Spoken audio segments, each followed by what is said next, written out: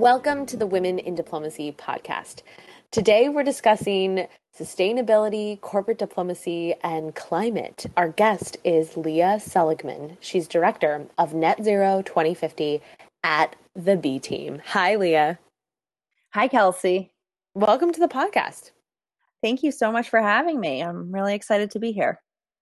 Yeah, we're exploring a new realm of diplomacy, which I kind of like to define as corporate diplomacy. So I'm looking forward to having your help in shedding light on this. Can you tell us what is the B Team? So the B Team is a nonprofit that was co-founded by Richard Branson and Johan Zeitz, the former CEO of Puma. And the idea was to create a team of business leaders and civil society leaders working to reform business to be more aligned with sustainability, both social and environmental impacts. And so they came together realizing that while there are a number of fantastic business leaders out there who have really pushed the envelope on what's possible within a corporation, there was a need for a group to really have each other's backs and support each other. So there's 23 leaders. All of them are incredible in their own right. And have both personally and professionally dedicated their lives to shifting business towards more sustainable outcomes. Our leaders include a mix of people like Richard Branson and Johan Zeitz from the business world, but also people like Mary Robinson, Sharon Burrow, the General Secretary of the ITUC, Kathy Calvin, the head of the UN Foundation, and others. So I feel, in a sense, that it's time to think outside the box, especially in the realm of climate change. What you are talking about and what I feel the B Team does is a form of diplomacy. Companies and corporations are already familiar with establishing relationships and kind of reaching across different sectors. And I think that now something like the B Team is trying to encourage government to do the exact same thing. Am I correct? And I'm also curious, why do we need this? So I think companies have been engaging in different forms of diplomacy across many, many issues for years. And you'll see engagement on whether it's a specific policy initiative or whether there's a UN agreement that's coming forward, companies engaging in varying degrees. What we saw in 2015 with the Paris Agreement, though, is that companies played a different role, and the business community as a whole played a different role than it had in past climate negotiations. Where in the past you saw business sort of saying, well, government's going to sort it out. And once they give us a deal and some guideposts, then we will do what we do best, make money within that framework. But there is a challenge when it comes to climate, because with climate change, we're talking about a wholesale transformation of the entire economy. Right now, we have an economy that's based in fossil fuels and really greenhouse gases. And in the future, we need to completely decouple our economic growth from fossil fuels and from greenhouse gas. So there was a need for a clear business voice to come forward and say, yes, we need this. Yes, it matters. And yes, we have your back, governments. If you're able to hammer out a deal, we are there to demonstrate how to achieve it. And we will bring lots and lots of investment and lots of innovation and new ideas and solutions to the table that will help the world transition from high carbon to low carbon. And so the difference that made a difference, I think, in Paris was that strong, clear, collective business voice calling for action. And the B Team played a role in getting our leaders, people like Paul Polman and Richard Branson and Zheng Wei, and a number of leaders to come together and to offer that clear voice saying, don't worry, business has got this. Give us the agreement, give us the framework, and we will deliver it. And that was what allowed us, I believe, one of the many things that allowed us, but a significant thing that allowed us to achieve that deal in 2015. And so you saw for the first time companies putting a concerted effort into having one collective voice in the formation of coalitions like the We Mean Business Coalition, which the B Team is a founding member, which had a suite of asks that went to every single company that we could get it to. And you've seen that community with the clear ask coming forward and pushing forward evolve in the post-Paris world, where right after the US election, we immediately were able to put out a letter calling on the U.S. administration to focus on continuing our transition to low carbon USA. And at this point have over 1,000 companies that have signed on to that letter to say business wants clarity, business wants climate action, and business wants to drive this clean energy revolution. Wow, this is such impactful work. I love kind of the innovation of applying things like economic incentives to diplomacy. And now I'm picturing the potential ramifications if we take this and apply this to other areas as well, where we do need diplomacy to step up so that the world can fall into place on some important stuff. So thanks for kind of giving us the ins and outs and truly an on the ground perspective of what is going on and this incredible case study of corporate diplomacy. So, you are director of Net Zero 2050 at the B Team. Can you tell us a bit more about that? What is it? What does it mean? And what do you do as your job? Net Zero 2050 is an initiative of the B Team that we rolled out in the lead up to Paris and has become our rallying cry for climate action. And basically, the goal is in the title. We are seeking to accelerate a just transition to a net zero economy by 2050. And that is a huge goal and one that is necessary to stay within planetary boundaries. When I say planetary boundaries, basically it's like what the Earth can handle to keep sustaining life. Right now, we're on trajectory for 6 degrees with business as usual, and that means tremendous change has to happen in a very short amount of time. And we're working with our partners and collaborators to not only peak global emissions by 2020, but to be at zero by 2050. So every day, what does that mean? It means that I get an opportunity to work with some truly inspiring, fantastic people across the global climate movement to drive action. And my work itself is co-chaired by Mary Robinson, former president of Ireland, and by David Crane, my former boss and also the former CEO of NRG Energy. And between Mary and David, we have 10 other leaders that have raised their hands to say that climate is a critical priority for them. People including Oliver Bate, the CEO of Allianz, Paul Polman, CEO of Unilever, Andrew Liveris, CEO of Dow, Sharon Burrow, the General Secretary of ITUC, Ngozi Okonjo-Iweala, who is the former finance minister of Nigeria, and a list of others that are really out in front on climate and sustainability and have committed to using their collective voice to drive bold action on climate. And so there's really 3 key initiatives for us right now. One is our Net Zero 2050 team, which is a group of businesses that have committed to achieving net zero greenhouse gas by 2050 or before.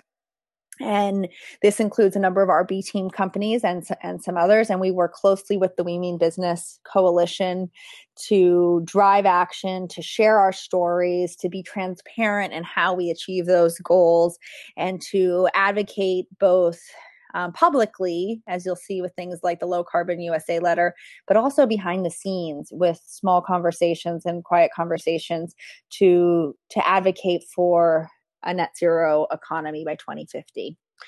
The other 2 work streams, one is on just transition, and we have a close partnership with the International Trade Union Confederation, ITUC's Just Transition Center, to create guidance on how a company can ensure a just transition. And when we say a just transition, what we're talking about is as you move from a fossil fuel-based economy to a clean energy economy, there's going to be jobs that are lost and jobs that are gained. but we want to make sure that this transition is intentional and thoughtful to take care of the workers and communities that have powered the economy to date and that may be adversely impacted as we shift to new forms of energy and other aspects that will go into a net zero economy. And so this is working closely to say, what is the role of a corporation in understanding how do you minimize the downside, the social downsides, and maximize the benefits to communities and workers as we shift to net zero. And then the third area is a work stream that we've just kicked off around climate competent boardrooms. And this is looking specifically at the boards of directors of companies and determining how to engage them in climate and what the fiduciary duty is of those directors in ensuring companies are managing a 1.5 degree scenario and transitioning their companies and value chains as quickly as possible to net zero. So speaking of collective voice, you are also organizing the 100 Women Climate March. Can you tell us about that? So it's actually the People's Climate March on this Saturday, April 29th. And we are one of many, many organizations that are mobilizing to support this work. And one of the events that we will be supporting and that we're hosting in the lead up to the march is 100 Women for Climate Action, which will bring together a truly fantastic group of women, all at the forefront of the climate movement, whether it's with government, business, frontline communities, unions, NGOs, and any of the other places that women are already contributing to this climate solution. And it's really going to be a fun week, I have to say. But it will all culminate on Saturday with our group marching together. And we invite everyone to come out and join us in DC or in a sister march around the country, where we're going to have some of our B team leaders, Richard Branson and Sharon Burrow, will be leading our contingent, and we'll be joining a number of other really cool folks to march for climate and stand up for climate justice and jobs. Yes, amazing. Where can we find more info? It's peoplesclimate.org. Peoplesclimate.org is where you can find all the information about the march. Wow, I'm so inspired, and this is really dynamic work. So, how did you come to this work? What is your background? What has your path been like? Well, I would say a lot of luck and some very interesting nature experiences have led me to where I am today. When I graduated from college, the first thing I did was I moved to the Galapagos Islands in Ecuador, and I lived for a year and a half working for a fantastic NGO down there, Fundación Hatun Sacha, and I was the coordinator for their Galapagos Reserve, which I have to say to anyone graduating college, if someone tells you that they will pay you to live in the Galapagos, doesn't matter if it's only 5 cents an hour or whatever it was, take them up on it. It really was incredible. But while working there, I learned a thing or two about scale of impact and really which scale spoke most to me. I spent hours and hours, more hours than you can imagine, with a machete planting in native endemic tree species and removing invasive species. And those hours slaving over the greenhouse could be undone in 15 minutes of a stray neighbor's pig taking out my trees. And so when I left the Galapagos, I thought maybe I want to work at a slightly different scale. The heartbreak of having my trees trampled by pigs might not be sustainable for me. And so working there, I started to look around at what were some of the other ways that I could impact the issues that I cared about most. And for me, it's always been environment. It's always been environment. It's always been women. And so I had, by a lot of luck, I ended up working for a firm called Blue Sky Sustainable Strategies. And it was founded by a guy named Jib Ellison, who is a very, very cool guy. He started the Whitewater Rafting World Championships and had just this philosophy that if you looked at your business through the lens of sustainability, you were going to uncover huge amounts of untapped value. And so, working with Jib, first I started out as his assistant, which I was terrible at, and um, learned quickly that that would not be the right role for me. But when I shifted over after just a few months and a couple of really poorly booked trips, when I shifted over to the consulting side, um, and found that I loved the work. It was so much fun to look at a business and to start thinking about where there were opportunities for sustainable value. And I got to work with Walmart on some of their supply chain issues, and I worked with Microsoft on their carbon footprint. And I worked with Staples on a product packaging plan and just, employee engagement plans. Um, but one of the things that Blue Sky did really, really well was systems change and thinking about these challenges, not in the silos of one business's four walls, but how do they play throughout the system? And so when we looked at Walmart's supply chain, we were convening all of Walmart's suppliers to say, how can we achieve audacious sustainability goals? When we looked at Alcoa's challenge and need to increase recycled content, we came together with the entire recycling industry in the US, from waste haulers through retailers and consumer facing brands, to say, how do we collectively increase the US recycling rate so that we can get more recycled content into the supply chain? And so that lens was really helpful, and it shaped the way I've learned to tackle some of these sustainability challenges. And when you get to a challenge of the size and scope and scale of climate, you know that you really need systems change. But back to Jib's roots on the river, one of the things that he did every year was bring together a really interesting collection of sustainability luminaries and business leaders to go on an annual whitewater rafting trip. And I was lucky enough to meet my future boss on one of those trips, David Crane, the CEO of NRG Energy, which is the largest independent power producer in the United States. And if you have never met David Crane, I highly recommend meeting David Crane. He is a life-changing kind of personality.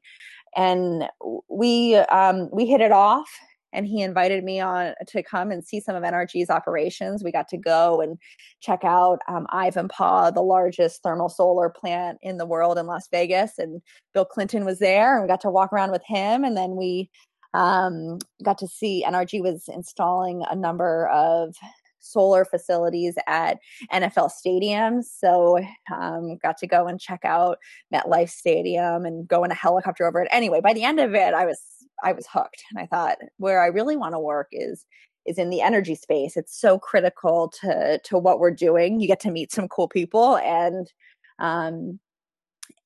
here is a leader. I saw in David Crane a leader that really was leaning completely into the challenge, despite the fact that his business, NRG is the largest IPP in the US, was, one of the top 5 emitters in the United States, was right at the center of that energy transition. And to see a CEO of a major energy company leaning into renewables and pushing as hard as he could to quickly transition our energy system was incredibly inspiring, and that was what I wanted to do. So here, I guess it might be a place where I do a plug of advice for people listening. But if you see someone you want to work for and you respect, I would do whatever you can to get a chance to work for them. And so I was lucky enough that David was willing to take me on, and I became the first chief sustainability officer for NRG, and had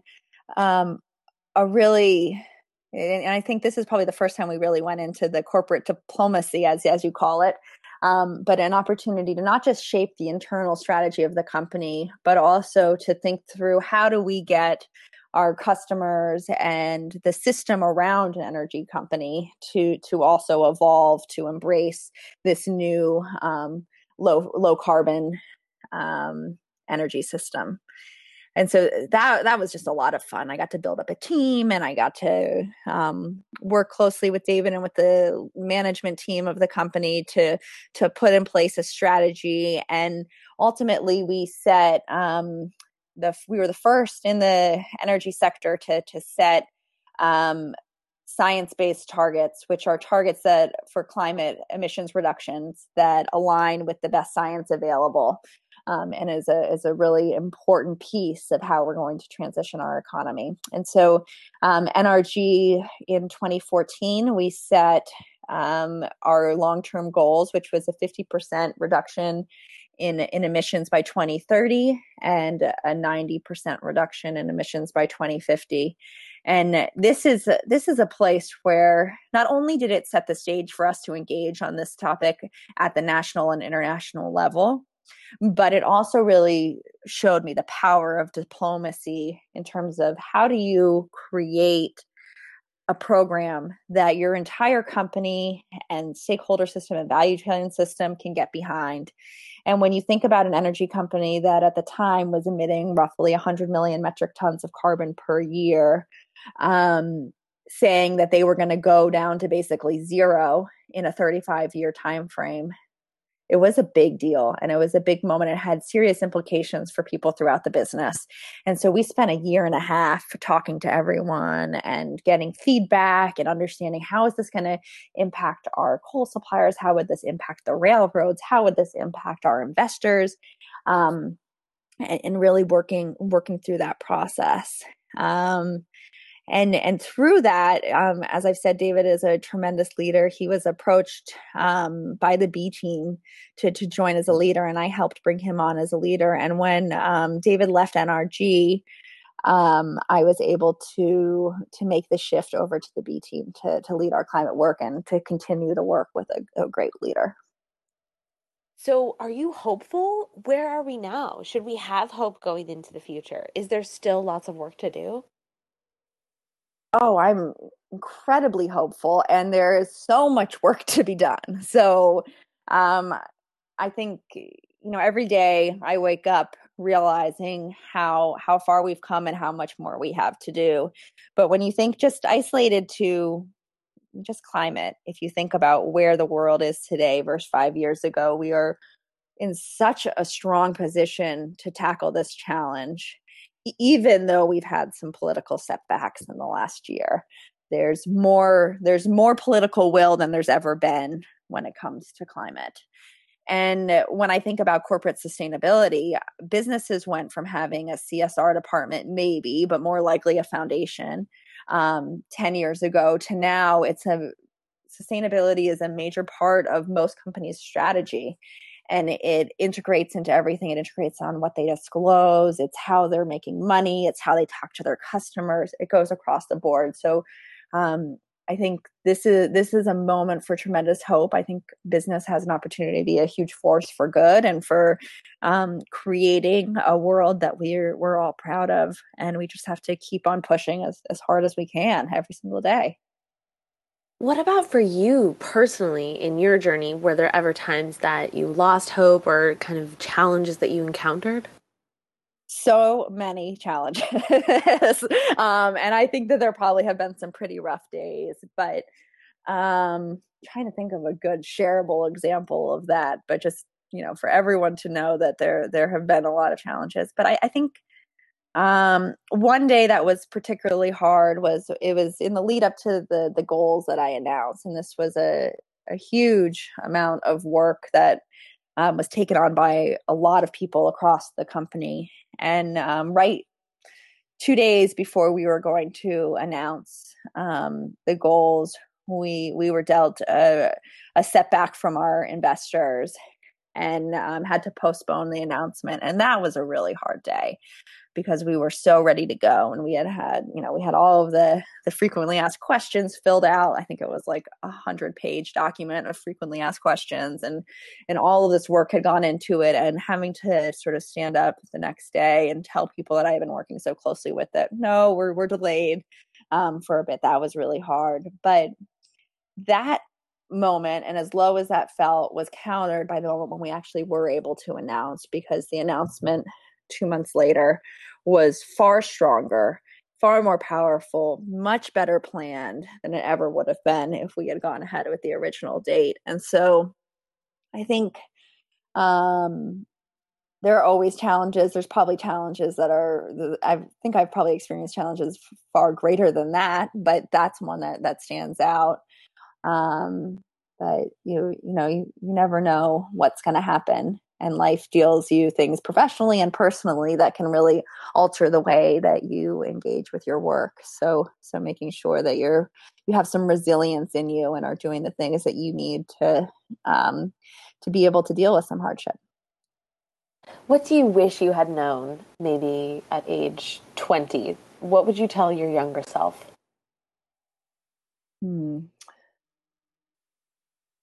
I think there are a few things. First of all, to have a point of view and to be comfortable sharing it. It took me far too long, I think, to realize that my perspective was different than others and that could add value to the conversation. So I had a boss, a man named Glenn Lowe, who told me to always have a point of view and to always share that point of view. And that's not something that many young women get early on in their careers, but that helped me. I'm not saying that my points always landed, but to be able to challenge myself to contribute in a meeting, to speak up, to share my point of view, I think really advanced my career and helped me evolve my thinking so that I could really contribute in a meaningful way to the conversations I was part of. So that's one. Two, I think knowing that you don't need to have the right answer, you can have the right process to get to that answer, and just recognizing that if you're the smartest person in the room, that's not a good thing. You always want to be surrounding yourself with people that can contribute and whose opinions you value, and you want to be facilitating them to share their brilliance, and collectively you'll get to a better outcome. So that's another piece of advice that I wish I had known. I think I wasted some time when I was younger trying to be right instead of trying to figure out what the best outcome was. I think also there is something about having hope and having optimism that helps tackle these great challenges. A lot of times the day-to-day work is not glamorous. It's not, it's sending emails, it's doing whatever, but having that focus on a greater mission and feeling that within the group of people you can muster, you can actually make progress on that is really important. So being optimistic and hopeful and empowering others to share their views is a critical part of success.